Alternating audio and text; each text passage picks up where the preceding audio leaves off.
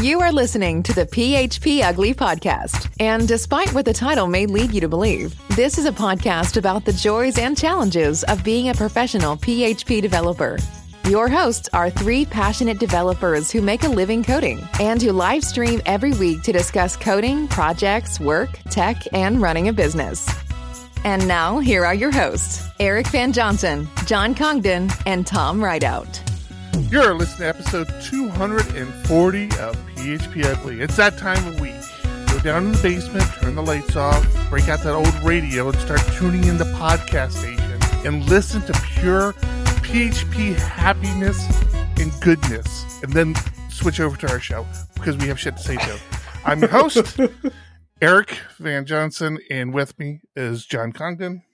Were you making a reference to that whole intro before we started? I do off the cuff, and Tom Rideout. Good evening, gentlemen. You see, Harry Mack, he puts together these massive rhymes off the cuff, like off the tip of his head. I just come up with like disconnected intros that really don't make any sense. I thought before we went live, you said something about you had your old man intro, and then you went to like old radio. No. I said I have to hide my old man. I got old man spots. That's why I've started wearing ball caps more.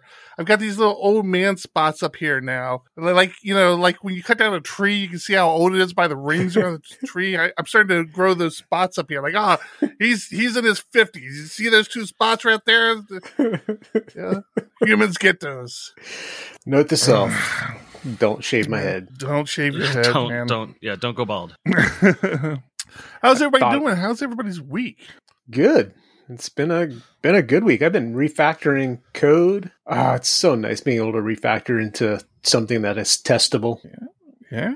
I'm with you on that. I am a fan of refactoring. That is one of my things I enjoy doing. You've got to be a fan of testing. You've got to start.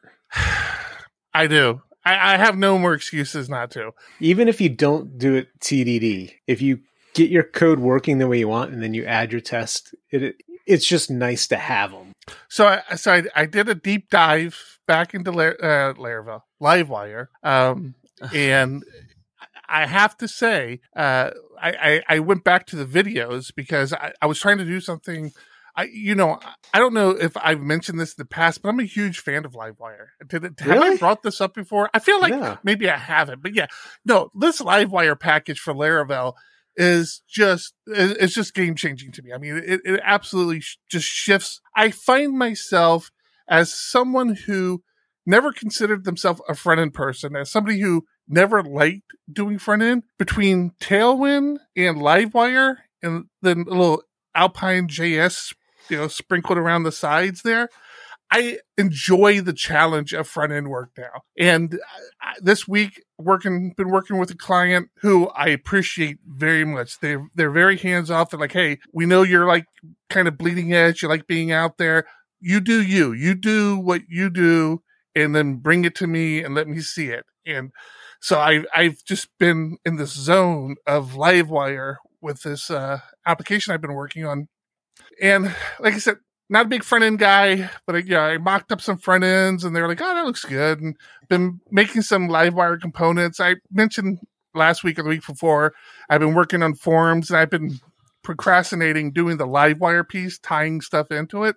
But I worked on that pretty much the end of last week and in this week. And it's just every time I touch Livewire, I'm like, this is black magic. Like, I will sell my soul to keep Livewire going because it is just so beautiful. It's so simple. And now the question is, can you do testing around Livewire? So that was going to be my thing. So I had to, I went down the path of a new component that I haven't worked on before, basically file uploads. Never really had a need for file uploads. Never really thought to use Livewire for file uploads. But I'm like, I need to do some file uploads. I'm like, well, let me see what Livewire has, if it has anything, because I just was going to use the basic Laravel stuff.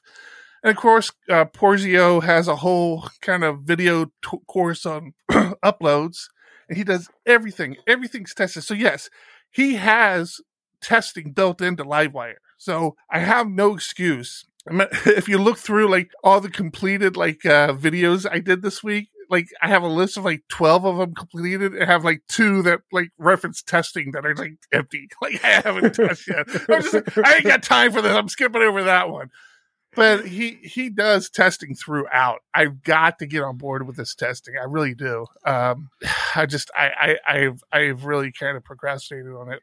But the freaking uploading with Livewire, man, like we talked about how, or I've spoken about how I feel like I'm a better developer when I use Vim because I get lazy when I use PHP Storm. Somebody just posted a blog post about basically the same argument around frameworks, and they specifically called out Laravel for some reason, probably because it's the most popular framework right now. And it was a little bit of that same argument of, this is going to make you a weaker PHP developer if you use a framework. Livewire, like the same thing can be said about it. Like you're going to be a weaker, you're not going to understand JavaScript if you use Livewire. I don't give a shit. Like I don't need to understand JavaScript. I understand Livewire and I'm good.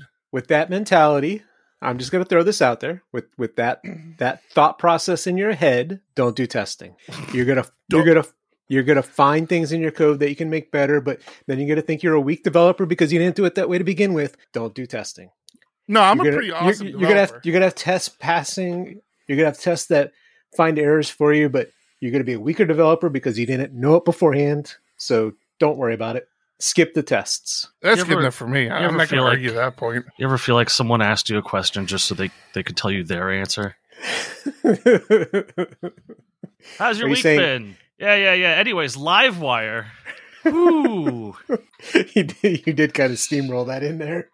Or crowbar that conversation right there. Yes. Well, I have been very busy testing and coding and, little bits of panicking and then relaxing, and things have been very good this week. I haven't used Livewire at all, but I have used a lot of Vue 3 and the PHP unit and stuff like that. It's been a very productive week, very fun. So, how about you, Eric? Do you have a good week? Oh, was that all the content you had? Was that the most important thing you had where you had to interrupt my entire flow because I had the nerve not to wait for both you guys to do your, it was all right. I did a few things. Conversation. I would say you didn't wait for apologize. Either of us. Whatever. No, I do want to know more about, you said you were doing some Vue 3. Are you doing like a lot of front end work? Or are you just dabbling in it? I'm not doing any front end work, but I have to figure out what the front end is doing to call the back end stuff. So there are times when they say, hey, this is the behavior on the front end, but we know it's a back end issue. So I have to dig through the front end code and figure out what the call is and what it's populating the query strings with and stuff like that. So it's not a lot. I'm not doing a lot of Vue 3. I'm reading a lot of Vue 3. Gotcha. I do find that when you are working on a new feature, if you have a front end and a back end person ahead of time, and you come up with that contract of here's what I expect, here's what you're going to send, and you have a back and forth to figure out what's possible, it's a lot nicer just having that already laid out for you, those contracts put in place. It is. But I take it you don't have that. I do. I have when we're doing new feature stuff, I do have the front end guy doing the front end thing, the back end being me doing back end stuff, and we have a sort of collaborative thing going on. I'm not sure. We're working on our process still a little bit for how that can be most efficient. We are very focused on efficiency and performance and making sure that things are going as well as possible and testing. Like, I believe we have like 90% code coverage, which is just crazy. So you're part of a startup, but you're past that, get something out there fast. Now you're in the phase of you can write it and write it good. It's not a speed thing at this point. Right. But we are doing like velocity and burn down and all the management tools for best performance as developers. So we're not focusing on getting it out as fast as possible. We're focusing on quality, but we want to make sure that we're still moving at a good clip. Sounds like fun, sort of. To a point. So who's responsible for grooming all your tasks? We have a project manager who is doing that. Gotcha. And then we have like bi-weekly meetings where we take all the tasks and assign story points and analyze the requirements and things like that. And we do a 2-week sprint. So our sprint planning session is where a lot of that gets done. How many? You haven't gone through that many sprints then, right? You haven't been there that long? I'm on my second sprint. Okay. I came in the middle of the first sprint. We'll have to talk more about that in the future because currently the team I'm on, we do 6-week sprints and then 2-week cooldowns. Do you have any sort of cooldown between your sprints, or is it just back to back? It's back to back to back. So anything that's in the old sprint that's not done gets moved into the new sprint and affects our burn down rate. You might want to talk about introducing something in there. At least every few sprints have some sort of cooldown where it's like, all right, let's take a breath, like not be so gung-ho. Yeah, like have a bug fix sprint or documentation type thing. Yeah, I will consider that. Eric, you're allowed to talk. Yeah, no, now he's mad. You can come back to the conversation. He's mad. No, I'm not mad. Thomas had things to say, so it's going to be a thing. I'm trying not. Listen, I edit this podcast every week. I know how often I talk over people. And I know how aggravating it is for myself editing the podcast. So I've been trying the last couple weeks to like make sure I'm not talking over top of people and waiting for opportunities to speak. So hey, Eric. Thomas was very, very much wanted to talk. So what? Hey, Eric, over in Discord, we have good friend of the show, NS Bucky, is asking how long sprints generally are. But if people wanted to join us in Discord, how would they do that? John, there's a website they can go to. It's called discord.phpugly.com. That will automatically direct them. There's no special like codes or anything we need to pass. Just go to discord.phpugly.com and bada bing, bada boom, it'll take you there. So to answer your question about how long sprints generally are, it varies. I mean, I don't know that there's any sort of standard. I've always heard the 2-week sprints that Tom is doing. Yeah. I think our team got the whole 6-week sprint, 2-week cooldown from a Basecamp release. Like they put out some sort of white paper or something that somebody read a couple years ago and then decided on our team decided, oh, we're going to do that. We all know how I feel about Basecamp. Yeah. So there is no like general. There's no standard. I think 2 weeks is considered like the shortest sprint length that you should have. Sarah's in Discord. She says her sprint lasts a fortnight. I've seen sprints go up to a month. I haven't heard of a 6-week sprint, but it's one of those things that you adjust as you go and learn from how quickly you're getting things done or how your bugs are coming in. And it's all management techniques. Yeah, it definitely gets you thinking about your tasks a little bit more and trying to break them down into something meaningful. The hard part is getting on the same page about what is considered appropriate for a sprint. So we have some people that think a complete feature needs to start and finish in a sprint. Yeah. And that's more the product management people that want that, where the developers are like, no, in this sprint, we may be talking about architecture and starting the plan. And then in the next sprint, we actually make it work versus get it all done right now. Yeah. And I think our sprints are different across what you do at the company too. So I'm on the B team and our team is a 2-week sprint with like a 3-month epic. See, I don't do anything with epics. I don't even know what they are. So for us, epic is what you would consider a feature.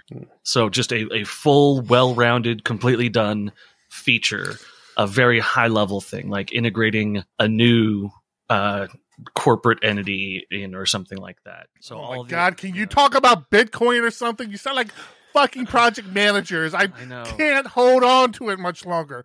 Say something interesting. I am turning into a project manager, and I kind of don't mind it that much. Okay, listen. I got Sarah Goldman in Discord, or actually, I don't know. Goldman. I know Goldman. What did I say? Gold. I keep saying she's gold. on YouTube. She's gold, but she's gold to me. Sarah Goldfinger. Sarah, since you're here, you can be honest with us. Let us know, how massively disappointed are you with Ben Ramsey right now? I mean, come on, seriously. We all see it. I saw the little email blunder today. We all know about it. Come on, you can tell us how bad of a job. How bad of a job is he doing? Just make me feel better. Let's go. All right, what's this email blunder? What are you talking about? I do like how he banned or made his projects incompatible with Diego Labs projects. Diego Labs. He is evil to the core. Everybody should know this about him by now. He is evil to the core. It is the 10th birthday of Laravel. I saw Rod Joyish. He's saying don't mention it, and you went and mentioned it. See? Now we just lost a listener. I'm not going to be intimidated by somebody named Rod Joyish. He's not going to come into my Discord and intimidate me. It's the 10-year birthday to Laravel. I mean, it's old enough to drink as far as I'm concerned. What? No? Is that probably bad parenting? What? No, that's just exhausting parenting. My kid friggin' turns 7 tomorrow. That's crazy. That is crazy. That is too. We're going jet skiing. You're still in the good times, though. It's not bad. It's not bad. Yeah, that's what you think. Oh my gosh, everything is the end of the world right now. Oh yeah. Well, I mean, he might not be wrong. Let's talk crypto. Since Eric brought it up, it's been a crypto week. I thought Eric wanted to talk about why you should not use Laravel. No, I moved that ticket over for anybody who was interested. I mentioned it already. I mean, we can talk about it. Like I say, I wasn't that moved by the blog post. It's that typical all frameworks are bad sort of. Oh, gotcha. All right, crypto. So there was this whole Colonial Pipeline hack where they paid it was 45 Bitcoin to the hackers, which was $4.5 million. And everyone's like, that's crazy. And how could they? And whatever. The government got it back. Well, not all of it, but yeah. I thought they got all of it. Oh, the last I heard, and I just moved my little Trello card over, they'd gotten a majority of it back. Oh, okay. All of it. Yeah. So how did they get it back? They're not exactly saying. However, they did say that they had seized the servers that this hacker group used. And there was also this other story about a messaging app called Anom, which was designed to look like it was really good for organized crime syndicates to use. And it was super safe and super secure and super encrypted. And it turns out that the FBI made it, which is kind of a whoopsie for criminal organizations. So it's possible that they've got keys from there. They've got passwords from there. They've got the servers. And so they could have gotten into those and seen what the wallets were and gotten the secret addresses for it. They haven't said, and I don't expect them to say exactly how they got it. But it's nothing like a vulnerability in Bitcoin itself. It's just, this hacker group didn't secure their stuff, didn't take care of it right, or something along those lines. I thought I read somewhere they had hacked the key for it or something, but I could be wrong there. But you're actually mixing two stories together. That Anom story is huge. I mean, this was like a global crime syndicate bust sort of thing, and I think it really starts to highlight what criminal enforcement is looking like in the cyber age. It's not in our jurisdiction. We can't do anything about it. Yeah, I think global organizations are starting to realize we need to work together. We need to figure this out. I feel like this is probably one of the first steps into law enforcement agencies around the world having a proactive role in finding bad guys in the cyber wires. I was floored by this. I mean, it reminds me of, I'm sure they probably still do it, but I remember growing up as a kid, there was always this people that they're that had like outstanding, bail and all this, and they're trying to kind of take him back to jail. They did the whole, hey, you won sneakers or you won concert tickets, come here and pick it up. And it's kind of like that same concept. It's like in the seedy underbelly of the dark web, somebody just said, hey, I created this new encryption app. I'm going to keep it for, bad people only. I'm not going to put it on Google and stuff because I think they had I think they were even providing the phones and stuff for this. And I'm sure there's some lengthy articles about how the FBI garnered trust among the criminal community with this thing, and they basically acted like it was for criminals, and that they were criminals as well. They acted really suspicious in a way that you wouldn't think the FBI would be sophisticated enough to act. So I think that was cool. But back on Bitcoin, I mean, you guys are like all over the place. Nobody's asking me my opinion about anything, but let me go ahead and just kind of throw it out there, seeing how nobody cares. But did either one of you catch either one of you guys catch that Bitcoin is now legal tender in El Salvador? Tender? Yes. I did not know that. So it's a weird story. It's a weird story because of a lot of things. The first thing being that it's the first officially recognized legal tender, but the way that Bitcoin has been treated in Japan for some time now is as close to legal tender as you can get without a legal declaration. So Japan kind of beat him to it on this. The other thing is that this guy's real weird. Like the president is a little bit shady, a little bit shifty, a bit of a meme type person. And the final thing is that 20% of El Salvador's income is from money being sent from foreign residents to El Salvador. So it would make sense for them to try and reduce costs for those transactions. What's another way to reduce costs? Well, I mean, not managing your own server, for one. We bring today's podcast to you in cooperation with Cloudways, a managed cloud hosting platform built for your PHP projects. If you simply wish to focus on your business, Cloudways is the way to go. They take over server management and security and free up time that you can dedicate to growing your business and acquiring new clients. The platform offers a choice of IaaS partners: AWS, Google Cloud, DigitalOcean, Linode, and Vultr. In addition, you get a performance-optimized stack, managed backups, and staging environments where you can test your code before pushing it to live servers. Best of all, Composer and Git come pre-installed so you can get your projects up and running quickly. All this power, simplicity, and peace of mind falls right within their brand slogan, moving dreams forward. Be sure to visit cloudways.com/en/php-hosting.php today. Sign up using the promo code PHPUGLY and get a $25 credit. Thank you, Cloudways. All right, Eric, you shared this story. 1Password allowed hackers to disrupt the Colonial Pipeline. I saw that and my heart sank at first because I read that as 1Password, the company, versus I did too. Versus a single password. That poor company. I didn't even think about that. If you're not using a password manager, go check out 1Password just because of this bad publicity they just got.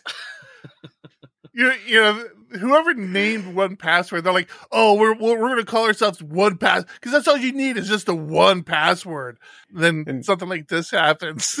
So the link that Eric shared, 1Password allowed hackers to disrupt the Colonial Pipeline, is basically the CEO of this company went in front of the senators, right? In front of they had a Senate hearing, yeah, and said that they didn't have two-factor. A single password into a legacy VPN allowed hackers to get in and completely screw things up. But it was just the title of that story just had me going, what? That's strange. That's strange to me because the hackers would have had to know that this was a legacy system that didn't have authentication past the VPN. Why would they have to know that versus just trying? Because the article here makes it clear that it was a complicated password. It was not a simple thing you could guess. It was numbers, letters, characters, symbols, the whole nine. So a brute force on that would be very difficult. And to decide to brute force a line like that you don't know where it goes and you don't know what access it has. So they would have had to have some information from either a phishing attack or a document leak first. So, I mean, they say it's 1Password, led to this open system, but really they had to get that password from somewhere. I'm sure that they did a far more sophisticated attack to get there. Yeah, but it was still a single password. I wouldn't give them too much credit. Yeah, I wouldn't give them too much credit. But you see, they're broke. Some people that answer emails. It's kind of like, hey, I just started. I don't have access to the VPN. What's the password? something stupid, and somebody's Yeah. like, "Oh, We had that. We talked about it on the show back when we had a personal assistant. My daughter worked for Diego Dev for a while. We had somebody email her impersonating John, the CEO, Yes. and said, basically, hey, I don't have access to my email account. I'm using a friend's email or something. I need you to go buy some Apple gift cards for a client."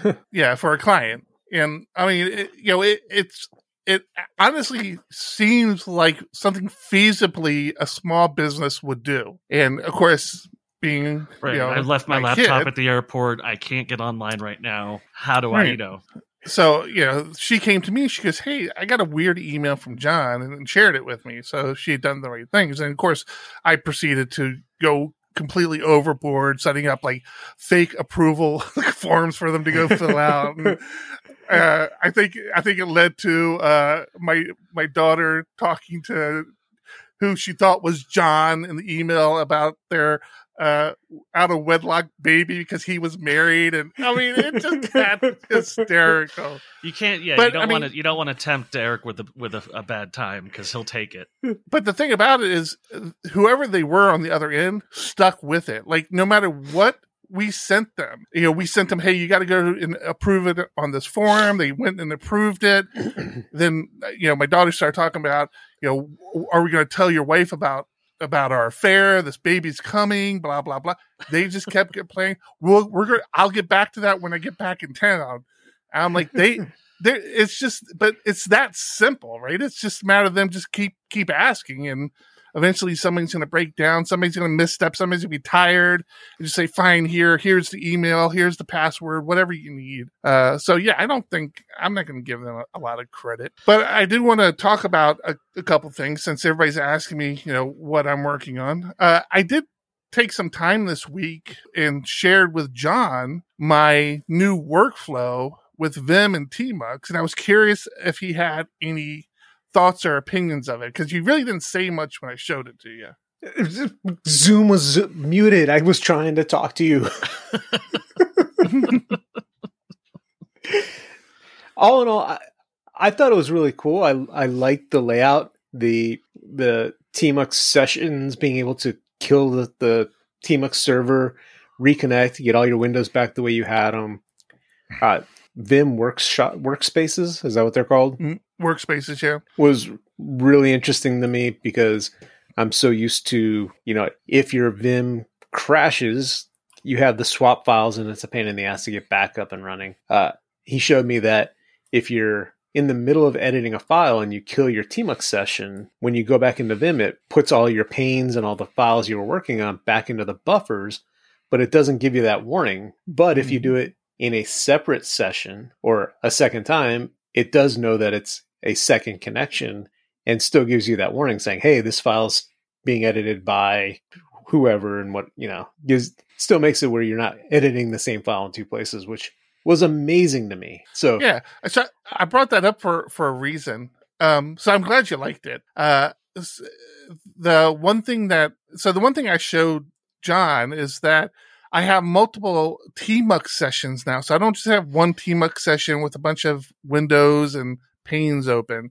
I have multiple Tmux sessions of multiple windows with multiple panes on them. So I create a Tmux session basically for my overall stuff, my Diego Dev work, my work, all that goes into one. I have clients that go into each, each have their own different session. And then I usually have a session for what I would run like other processes on. Like if I was running a long running bot, or the one thing I always did was my ngrok for SSH. So I say all that because to show John all that, I had my terminal open for about 2 weeks now. And by the time John got on, and I had a ridiculous amount of windows open, a ridiculous amount of panes. I mean, like every time I was doing a code review or working on a project, it would become its own window in a session somewhere. So I had Vim sessions going for like 6 or 7 projects, and I was just bouncing around between them. My hand never left the keyboard. I'm just like bouncing around. It was glorious. It was beautiful. But I thought, okay, this is a cool time to show John this, and I wanted to show him that if I kill my Tmux server, obviously everything goes away. And I was a little nervous because I hadn't done it in a long time. So I killed the server, and then I started back up, and everything goes back, but it doesn't launch processes. So like I had to go into all those Vim projects, and I had to relaunch Vim. And the big thing I didn't do, and I totally forgot to do it, is I didn't get my ngrok SSH going. And I forgot about it because I don't do a lot of remote work anymore. And of course, I'm out of the house. And I'm like, I tell the wife asked me if I could drive him somewhere. I'm like, yeah, if you don't mind if I work in the car, it's going to take you about an hour for this appointment. I'm going to work in the car. And she was like, yeah, no problem. So I drive him. And I grab my iPad because I love this freaking workflow. Because in my head, I'm thinking, I got everything. I connect to my machine. I connect to my Tmux session, and everything's right there. I don't miss a beat. Of course, I forgot to start the SSH server, right? So this led me to when I got home, because I was frustrated. When I got home, I'm like, all right, that's it. Either I'm going to make this a service, which you can do, but I use ngrok with clients in a couple of websites, and I have multiple sites configured in my ngrok configuration. So I will call up separate configurations. If you run ngrok as a service, you can only have one configuration in that file. Right. I'm like, that just doesn't work for me. So somebody in our Discord channel, again, if you're not familiar, discord.phpugly.com. Somebody in our Discord channel a long time ago had suggested a service from Cloudflare called Argo, not Argus, the awesome web-based cron monitoring system, Argus.to, not that, Argo. And I played with it for a little while. I got the web stuff working without issue. It was super simple. But at the time, I thought I couldn't get the SSH stuff working. So I took another crack at it, and I figured out what I was doing wrong. And basically, I just wasn't reading all the instructions. But now, it is so cool. And John, when I tell you this, you're going to want to do it. I'm telling you right now, you're going to want to do it. So the way it works is in Cloudflare, to use SSH, first off, you have to use their little application. It won't allow you to, once you get it all set up, you still can't SSH to it with just straight SSH. You've got to proxy your requests through their application because it does all this key management and all this other crap. So that's one step. So that initially was a problem, right? Because there was no way for me to set that proxy up for that SSH connection on my iPad with the app I used, which is called Terminus or something like that. Not a huge deal. In case you didn't know, John and I have a company called Diego Dev, and we have several servers out there. And I actually have a server that's allocated just for work stuff, like just internal apps and things that people in the company take advantage of. So I actually installed the Cloudway client on there, Cloudflare client on there, and that just becomes my jump box. So when I need to SSH back here, I just jump to that box, and then I do my SSH here, and it works great. And the really cool thing about it, the totally awesome thing about it that I got for free, I didn't even realize. I'm like, what is this access thing that they have here? What is this? So the way I have it, of course, we don't allow password authentication. I've never allowed password authentication through SSH. It's always been through keys. The problem with that, and I'm guilty of this, I don't rotate my keys nearly as much because it's a pain in the ass, because then you got to get it on all your other servers. About the time you've done that with your old key, you got your new key on, you've got to rotate keys again. It's just a pain in the ass. So I definitely don't rotate keys as much as I want. It's always been like a pain point for me. I've always had this idea that I would create the script that ran through my SSH config file and rotated keys for me automatically. Whole different story. But what this allowed me to do is it allowed me to set up 2-factor authentication. So when I go to SSH to my machine here on my desktop, Cloudflare interrupts it and says, "Hey, you have an access rule set up on this that says only people with diegodev.com email addresses can access this SSH point. And you have to give me your email address, and I'm going to send you a code, and then I'm going to send you a link, and when you click on that link, I'll allow you in." I'm like, what? Like, I have 2-factor authentication on my SSH now, and I didn't have to do anything on my desktop? That was awesome. So I am so stoked. I'm a little bummed that I have to use a jump box, but that's not very, like, we work with one of our clients. We work on these like very secure government systems that's the only way you can get to them anyways, the jump boxes. And even when I worked in the enterprise, that's how we had things set up. There was because it allows you to reduce that attack vector to a certain IP and allows you to focus on who's allowed to get in. So it's not this absolutely terrible thing that I have to do this little jump box. I wouldn't mind skipping it if I could. But yes, not only did I set it up on my desktop, but I'm like, fuck it, man. I'm going to set it up on my Raspberry Pi, too. So I have my Raspberry Pi. I can SSH to that now. I can SSH to my desktop. I have the web stuff set up. It's fantastic, man. I can't wait to actually have to need it. It's great. You want to know what I took away from that entire conversation right there? That ngrok has a configuration file. Yes, ngrok has a configuration file, and you should be using it because it allows you to set up. I have a shell script that I run where I run the script, and then I say what my subdomain is, and then what domain I'm acting as. Mm-hmm. So that's exactly what this does. So it's like I have to remember those things versus a single tunnel name. Yeah. I can share with you. I pulled it up while you were talking because I knew it was going to be a bit. So I'm like, oh, what? You knew it was going to be a bit? That's good stuff, man. That's good information. No, it really was.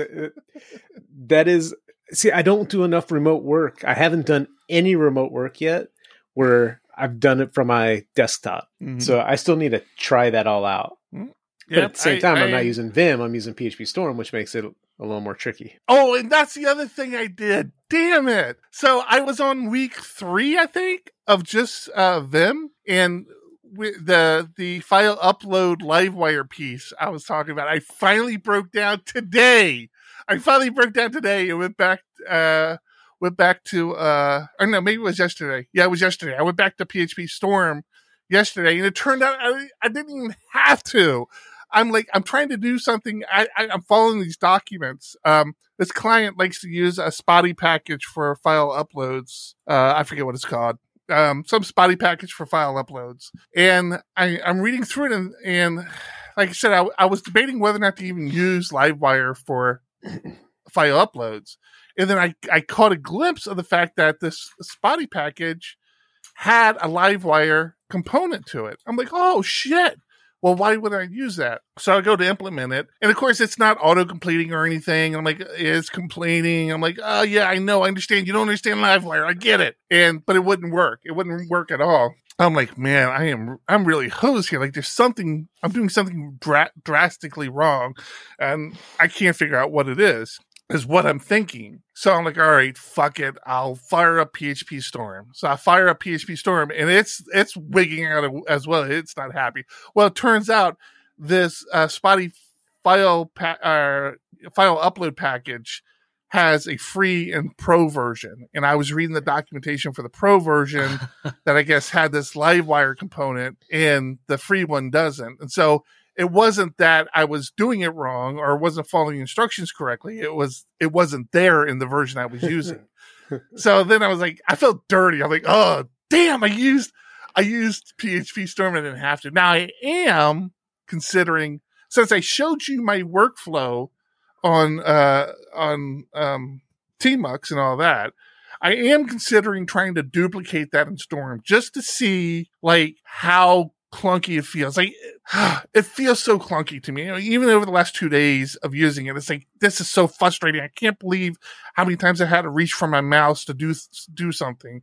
But I'm still thinking about like basically doing the same thing, like just doing a whole screen of PHP Storm and never leaving PHP Storm. Like, how long can I do that? How well can I manage multiple projects. I don't feel like it's going to be very good. I don't feel like it's going to be a good experience at all. But I should give it a shot because See, I do that. I do have multiple storm windows open for different projects, bouncing back and forth. But there are times where I reach for my mouse. Not that often. I have enough of my keystrokes now where I don't need to. Yeah. But yeah, I'm trying to get better with my jumping too. Like you're always complaining about the relative lines I have. And I'm trying to leverage those now. And I can't believe it's taken me this long. Like I always knew they were there, and every now and then I would try to use them. But now I'm trying to force myself to always use them because I move around so much quicker. Like between just, if all I do is do the relative line jump and then do F, whatever I'm looking for to do it, the XY movement, I just cut my time down so quickly. See, I don't know what that relative movement is, but for me, you've got the relative lines of, okay, 1, 2, 3, 4 up, 1, 2, 3, 4 down versus 100, 101, 102. And I'm like, I just do colon 101. I'm at that line. I don't have to go 6J to figure out 6J, how to get there. 6J is 2 characters. 106 colon 106 is 4 characters plus your enter key. We're at this part of the conversation where it's about saving 3 characters. But when I'm if screen that's sharing all with you you, do all day long, when I'm screen sharing with you, I can't say go to line 105 because I don't know what line number it is. I'm looking at relative lines. Hey, listen, I'm sorry. I'm not going to have my workflow so it's compatible with your crippled ability to be able to give instructions. I'm sorry.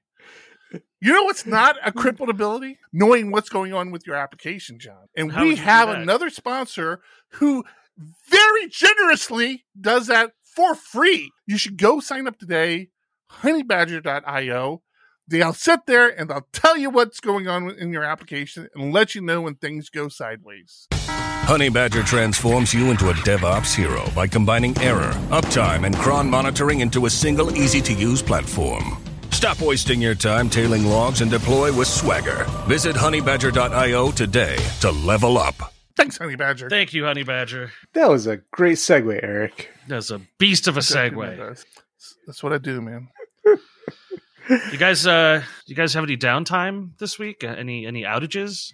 I was not affected by it. I wasn't affected at all. And I woke up in the morning. I turned on the news. That was the first story on there. I just rolled my eyes and been like, "Oh, wait, fuck! It's gonna be." What was the first story? I don't know what you're talking about. Fastly. So on Tuesday, the internet service provider Fastly had an outage caused by a bug in their system that had been there for a couple weeks, but was triggered when one user changed their configuration. I so badly want to know more about this bug and how, they're promising transparency, but what does that mean? What did that user change, and how is that a bug that caused this? First of all, who is Fastly? Fastly is one of the big providers out there. They provide Reddit, Shopify, New York Times, big companies. They are a sort of a backbone CDN provider thing. They don't host everything, naturally. Let me get my stories up here.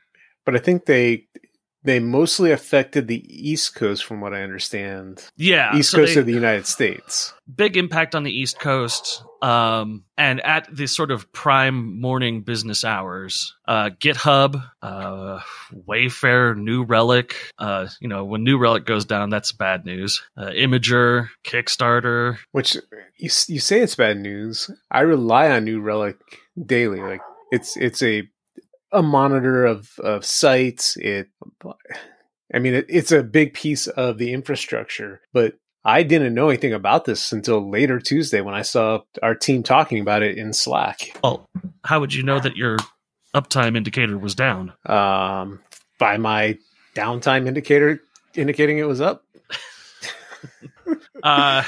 And I think the most appropriate, correct thing I heard about this after it happened was now we're all going to have to go through meetings about how we can create redundancy from these CDNs that can go down sometimes. We hear that from our clients every time AWS has a blip. If they have a 2-second blip, it's how do we prevent this? And it's like, well, you use AWS.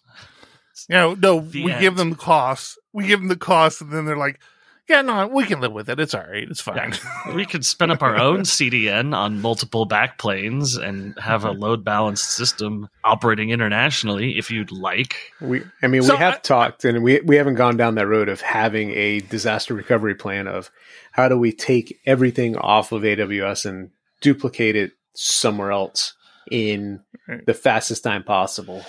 The more we're there, the more of a problem it is, because we're taking advantage more and more of their services. Like these services, they have like Elastic Beanstalk and S3 obviously, but there's a lot of S3 clones, not clones, but other services out there that actually use the S3 driver. So that's not so bad. But it's just like the other things in the workflow that we're taking advantage of. All the auto scaling and just all those pieces, code deployment.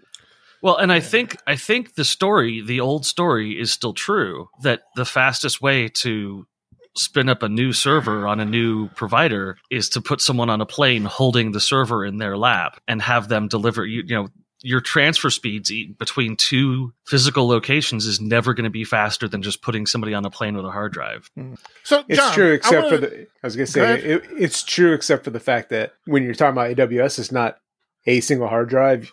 I mean, the main client I work on is up to like well over 100 instances. So trying to get that configured and all straightened out would be a nightmare. All right, Eric, what are you going to say? So I wanted to circle back around on the PHP Storm conversation, because I'm not done talking about that. So I, like you saw in my TMUX session, I had like four or five Vim instances running with different projects open, some internal projects, some client projects, some stuff that we've like Argus.to, the easy to use online cron monitoring service.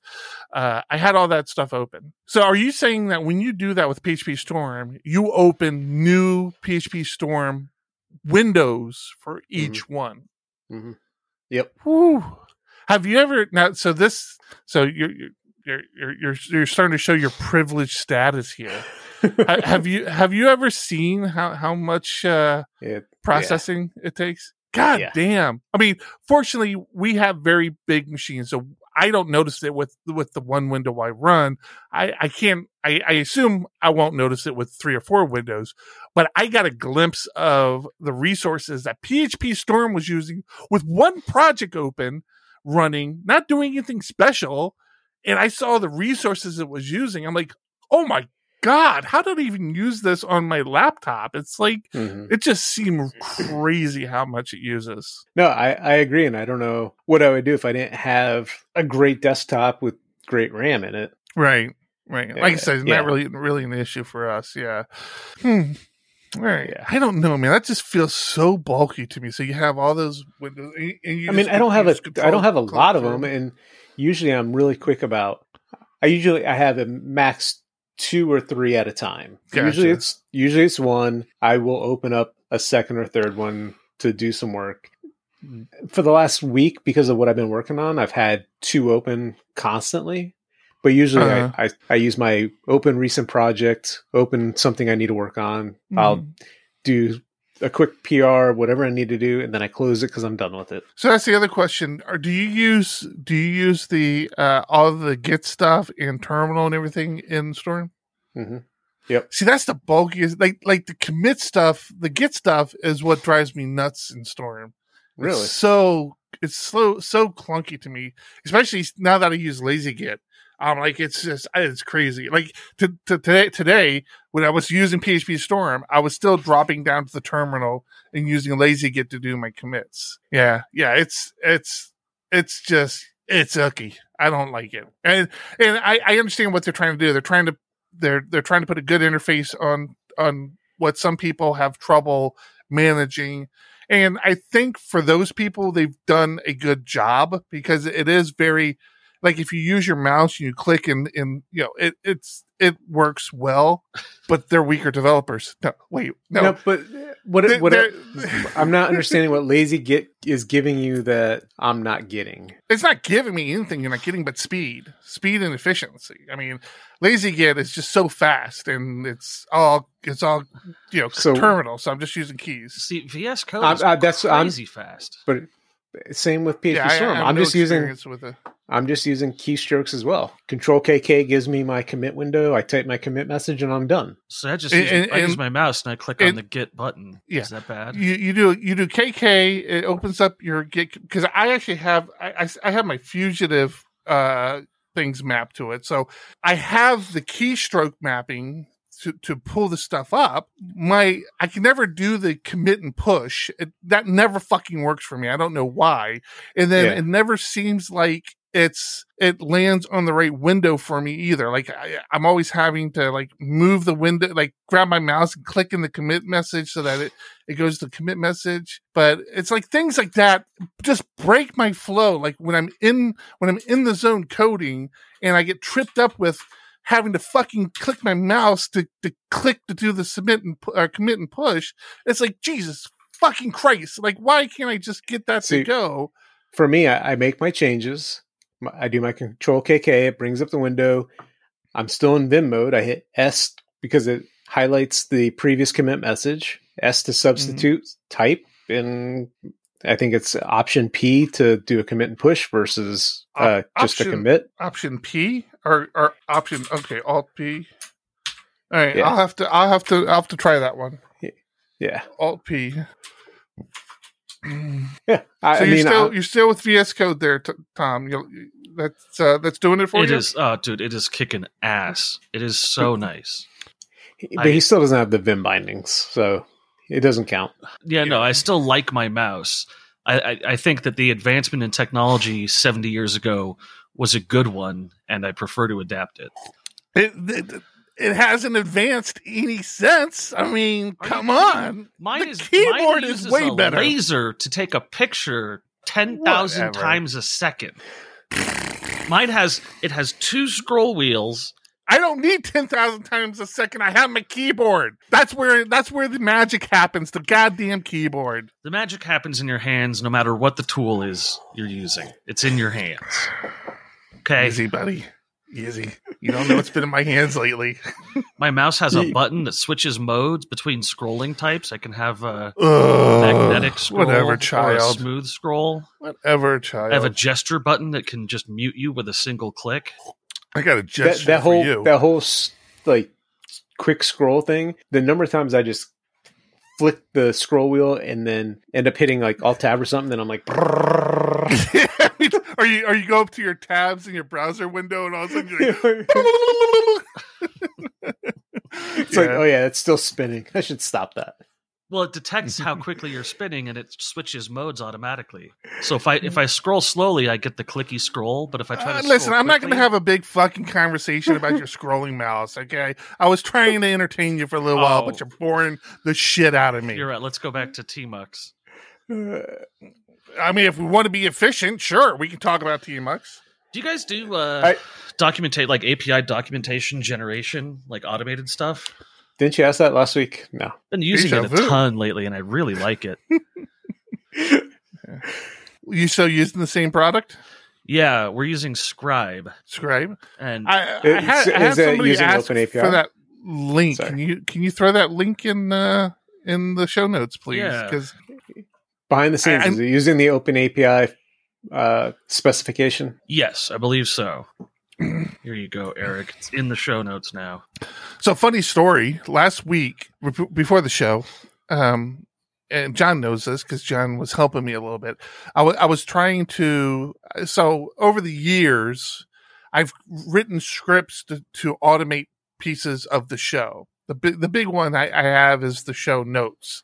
I have a script that puts together show notes for me now, which was a huge, huge pain in the ass. But last week I started working on the script to do the pre-show stuff, like we create a new list in Trello.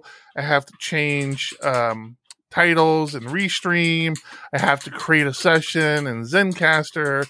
All these little things that I have to do every week. So I started doing that, and the show note in the bot, the PHP bot that runs in our Discord, are dependent on a couple of knowns. Basically, the big known is that in Trello, the last list created will be a representation of the current show. So when I do the show notes, it says, okay, give me the last list that you created, grab everything out of there. There's your show notes. The bot does the same thing.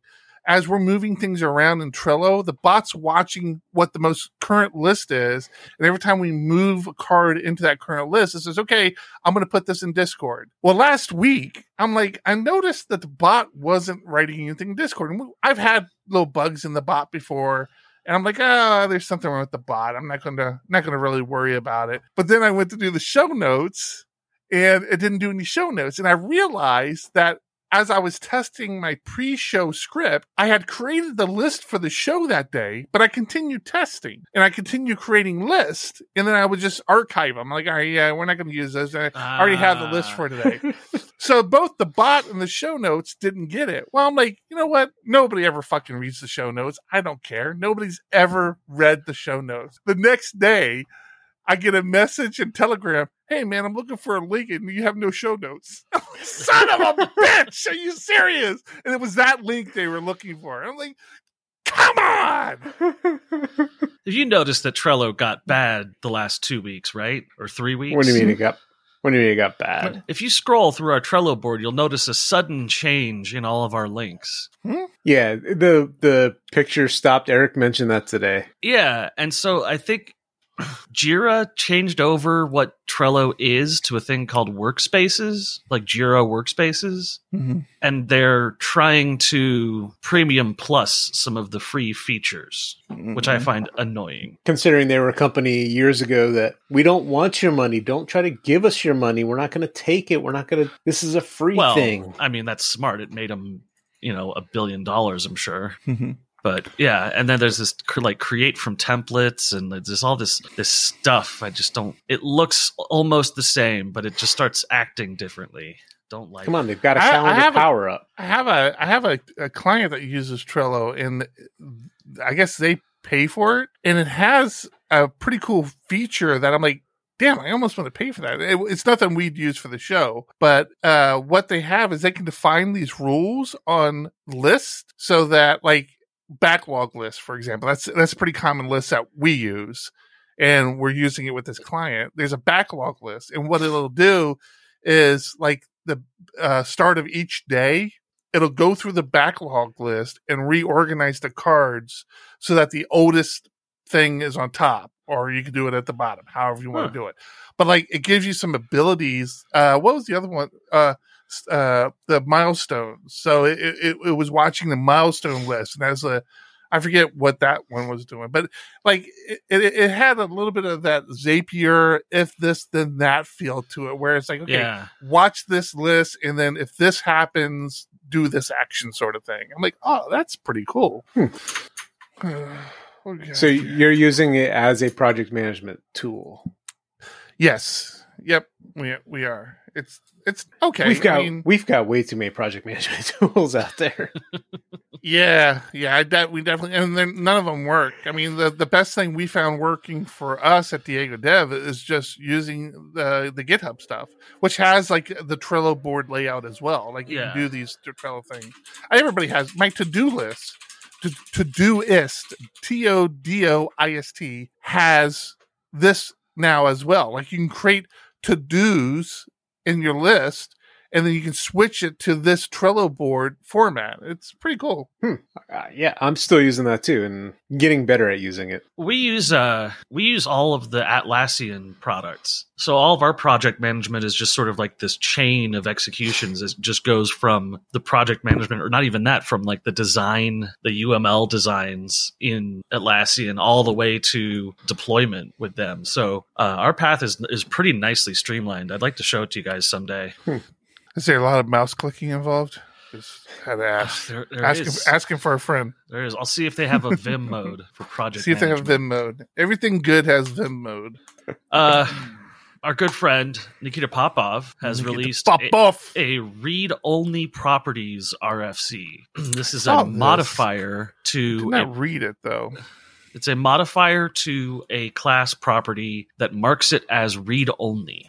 This is on initialization, where you declare it during the construction, and then any further attempt to assign it will fail. It will say, this has been assigned already, throw an exception. Do you think this will pass? Do you feel this is useful? Yes. I think it's useful. And I think actually I might be wrong about doing it during the constructor. I think you might be able to set it. No, it's during the constructor. You're right. His examples are in the constructor at least. I think the last one is not. There's a getter that checks if. Well, I'm not sure. I mean, there's a lot of work in here. It is a long RFC for something you would think is just short. I think it'll pass because it's Nikita, man. I mean, that was my point. Dude gets his way.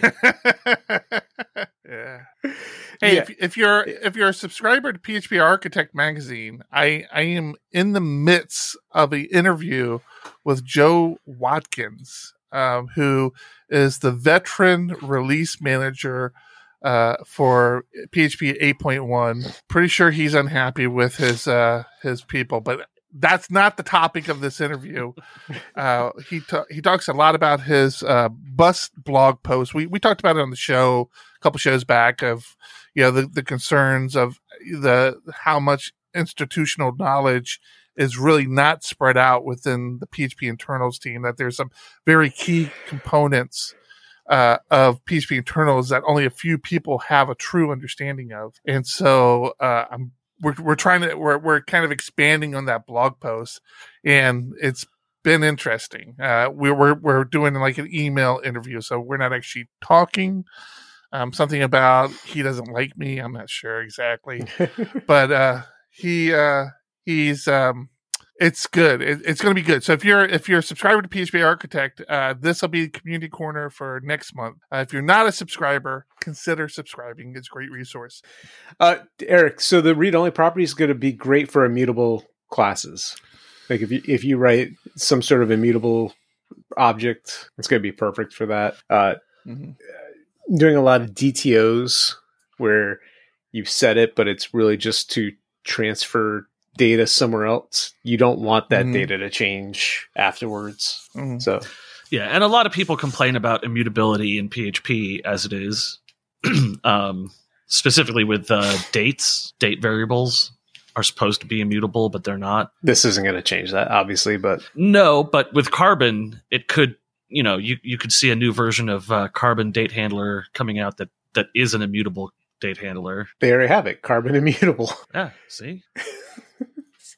Yeah, perfect. I mean that's what I use, especially in all my tests. Is I don't use Carbon directly anymore. I basically use Carbon immutable. There's no reason not to. It's interesting because this read-only property means that you can't change the variable, but you can change the contents of the variable. So the example that he gives here is if you have a new read-only object with the parameter or the property of foo, you can change foo. You just can't change which object it is. I'm confused on that. What do you mean? So I have object A and object B. A is read-only. So I assign A to a read-only variable. I can't assign B to the same read-only variable, but I can change the properties of A as a read-only variable because it just means you can't change the variable's pointer. Which example are you looking at? There's no line numbers here, but read-only properties do not preclude interior mutability. Objects or resources stored in read-only properties may still be modified internally. Gotcha. Okay. So you can't set it from outside, but from inside you can. No, you can set it from outside. You just can't change the read-only value. The read-only points at an object, not the contents of that object. So the object doesn't become immutable. The object is still mutable. That makes sense. If you set an attribute to a mutable object, you can still change that mutable object. Right. You're not guaranteeing that because you're now in your first class is immutable doesn't mean that everything within it is immutable. Right. That makes sense. Because it's just at that point it's just pointers to objects. That'd be impossible to track. This covers inheritance as well. You can't override a read-write property with a read-only property. through inheritance has to match the signature. It's interesting stuff. There's a lot of stuff going on in this. Yeah. What I saw you share something about the Xdebug update for May 2021. Yes.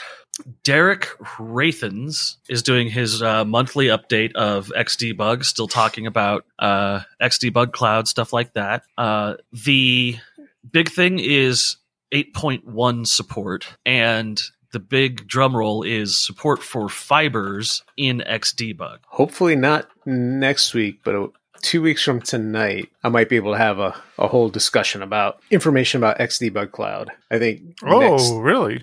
I think next Friday we're trying to get him to do a talk for a group of developers. That'll be interesting because I know very little about it. Yeah. Don't worry, John's not going to invite either one of us. These are just the developers he actually respects. It's funny because it's true. You said it, not me. It's an interesting update because he basically just says like, "Hey, I'm trying to raise $2,000 a month on Patreon or GitHub sponsors, and I'm halfway there. So thanks to everyone for helping, and let your company know that if they use Xdebug, they should give me money for being so damn helpful." But there's not a lot of updates besides saying 8.1 brings a lot of stuff in that I haven't gotten to yet, enums specifically. And he spoke with the developer of PHP Debug Adapter for Visual Studio Code. And here we go, Visual Studio Code conversation again. They said they had a bunch of issues that they wanted to address, and they brought him up to Derek, so he's working on that. Specifically, there's a protocol feature that makes Xdebug include information about the breakpoint that was hit. So not just hitting a breakpoint, but saying, like, where did I come from before this? Is that in the stack trace? That's cool. Well, the stack trace is a generated trace. When you hit a breakpoint, you don't generate a stack trace. So this is something similar to that, but on a per breakpoint basis. At least that's my understanding. I'm very confused by that. Speaking of things that are my understanding. I like how you just like, I'm going to get past this conversation because I don't know the answer. Yes. I talked about pointers in C last week, and everything I said was correct. However, I could have been more specific in that I was incorrect on most of the things I said.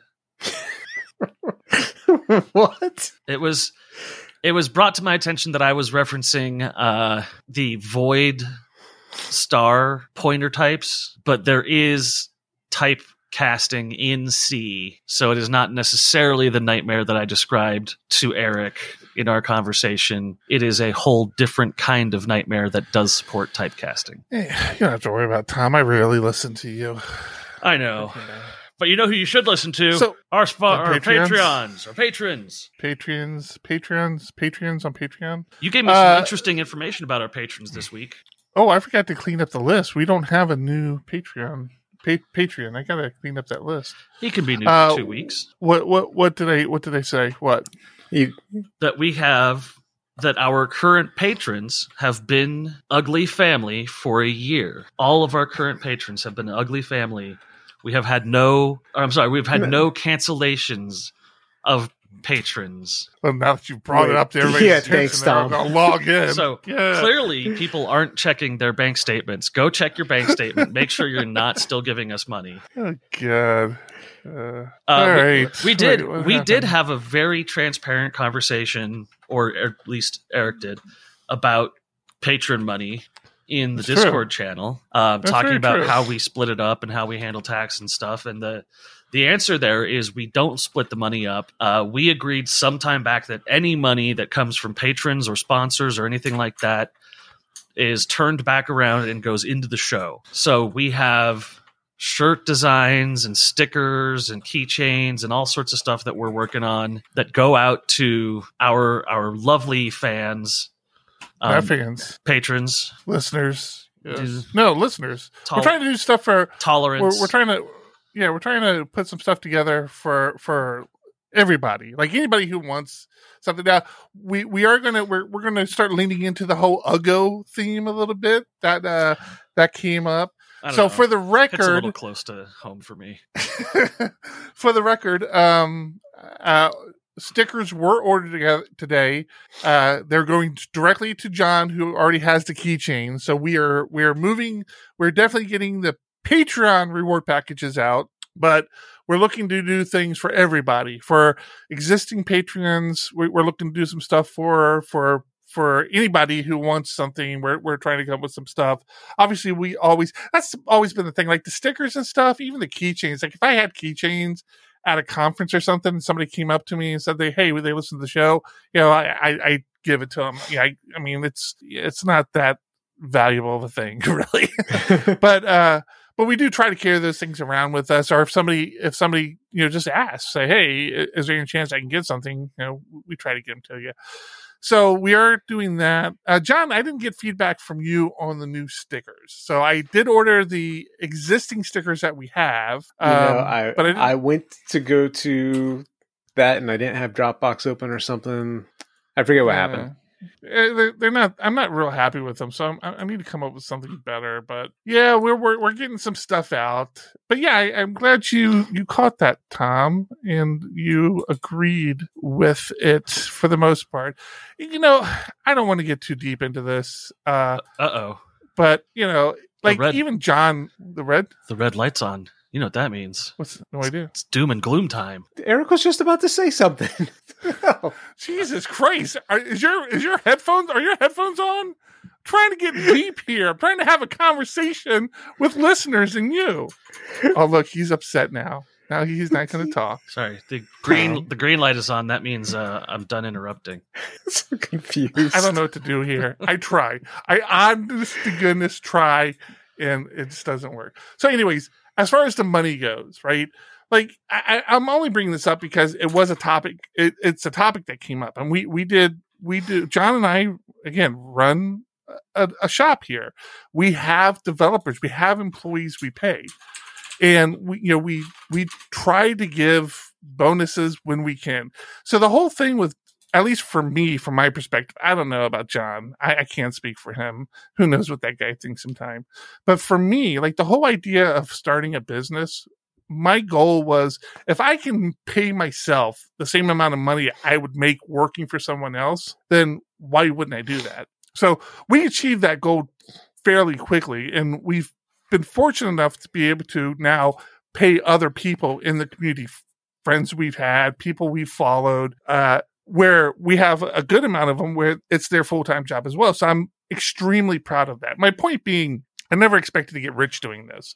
Like we have a couple products out there like Argus.to I've mentioned a few times, but I don't have this anticipation of, well, I'm going to be a millionaire in the next 5 years. I want to make a nice living for myself and my family. And the more people I can take along for that ride, the better. And we've been very fortunate. Mm-hmm. So John and I run our business pretty razor thin. And I felt so bad this week because like one of our most key people that are that's been with us for a very long time, they've topped out where we're at right now. And we're John and I are always trying to figure out, creative ways of bringing in more income. We're not afraid of money. Like we're not shying away from money. Matter of fact, we're hiring right now, which is something else I haven't brought up. I'll share that link in the show notes as well. We are hiring. If you're a PHP developer, we've got some good applicants out there. So we are hiring out there, but it's like we run so razor thin that we get to this point where like we literally can't give people any more money because there's no more money to give them. Like, we budget. I mean, we're good. We're not living week to week or month to month. John is a fantastic finance person. As far as I know, he could be terrible and we could be completely broke. I don't really know, but we typically have like a year or two runway and we budget that way. And that includes we try to make sure we're including like salaries and things like that as much as we can. So I don't know. Yeah. So I don't know what took me down this. The whole thing with PHP Ugly, the Patreons, the sponsorships have just the amount of stress it takes us off of like, oh, we need a mic, we need a budget for a mic, and this has really kind of been really appreciated. But yeah, we don't, to Tom's point, we don't see that money. Like personally, we don't see that. I mean, look at this. I've got a mic here in front of me that I would never have, had I not had a podcast and, been the owner of a company. But it's, yeah. Where was it going? Tom, did you want to interrupt? I think you had some doom and gloom you wanted to go talk to. Yes, I've been embezzling. Doom and gloom. The only right way to end this show. Massive password leak. I believe they're calling it the largest password leak in history. Boy, it would have been nice to put this as a Trello card, wouldn't it? It's on my list. Oh, is it? Yeah. You have a list? Isn't it on my Trello list? Oh, it is. Largest password breach. Dude, we have show notes this week. That's awesome. Yeah. 3.2 billion leaked passwords. The article goes on to point out that 4.7 billion users use the internet. So 3.2 is a pretty significant number of that total internet usage. Well, granted that 3.2 billion isn't unique. So it's not like 3.2 billion of the 4 billion users. Yeah. So combining this with historical password breaches and stuff like that comes to 8.4 billion unique password variations that have been used at some point, and pretty terrifying. You can go to Have I Been Pwned, put in your email address and see which leaks you've been affected by. You can even see some of the pastes that supposedly have your email addresses in them. I was going to say, that's the problem, is it only tells you if your email address was obtained in a leak. It gives you a breakdown of which leaks and which data was obtained. So you actually get a breakdown by company and year of when this happened. And many password managers actually have tools, like audit tools in them that let you go through site by site and change all your passwords, which I recommend people, actually go through and do. Also, two-factor authentication. Like we saw in the Keystone XL pipeline, they did not have two-factor authentication on one of their VPNs, and that's where people got, or not the Keystone, Colonial pipeline. Oh, right. So yeah, get two-factor authentication on all your stuff as fast as you can. It's not a guarantee that you're going to be safe, but it's at least another layer of protection. Protects you against password leaks. And use a password manager. Use a password manager. And then, of course, Fastly going down, exposing that, large swaths of the internet have a single point of failure, which isn't great. Were you going somewhere like that, or was that how you were ending? I was just confused. I tried to pick it up. I don't know where it was going. Well, this is a story I gave John last week because I knew it would cause some eye rolling. But there was a cyber attack against the world's largest meat processing company last week. You did share that. And this is the kind of thing that we have to be sort of extra vigilant of, is like, whole industries can be brought to their knees very quickly. I'm sorry. Your cat in the corner there is freaking me out. If you look in your camera, your whole bed is just dark eyes. And there's just eyes in the darkness. Sorry, visual. If you're listening to the audio podcast, go to YouTube, fast forward to the end and see this piece. All right, back to your story. Yeah, we should all be generally concerned that whole industries can be taken down with single attacks by either government sponsored hackers or independent hackers. That getting those disaster recovery and emergency plans seems like it's kind of a good idea. That's all I got for doom and gloom this week. I just figured I'd sneak it in at the end. That's where it belongs. Right at the butt of the podcast. Alrighty, that's going to do it. Episode 240 is in the can. I'm Eric. I'm John. I'm Tom. Keep it ugly. Keep it ugly. 1, 2, 1, 2. Coming off the top, y'all know how we do. Listen, I'ma drop a freestyle you can cherish. I'ma send a shout out to the host named Eric. Yo, he's never on some average shit. Eric, he stays loud and passionate. I'm about to break it down for y'all with the clever song. Yo, shout the host named Thomas, cause he's never wrong. Yo, shout to John. You know that he's smart and quiet, unlike my freestyles, which cause a riot. I'm about to do it like this, cause the people love me. Shouts out to PHP, the ugly. It's called ugly cause it's not professional, but I'm about to come through and bless it with style. So let's do it when I'm spitting, I perfume the room. Yo, the segment of the show is called Doom and Gloom. That came from Thomas. Yeah, can't nobody go beyond this. I get the mic and then I'm about to keep it like a promise. Yeah, and y'all know we fill them up with anguish. We talking about the PHP, the programming language. About to break it down, no exaggeration. What do y'all do for a living? Web applications. Okay, I can dig it. My words spray tight. They getting together on the Thursday nights. Yeah, when it comes to rhyming, you can call me the new dude. I spew true lyrics while y'all broadcast on YouTube. So let's get it. You know my lyrics are major. All up in the comments, they got plenty of haters, but they doing what they doing. Keep it ugly. We ending every show with the saying it's lovely. Let's go. Yeah, come on.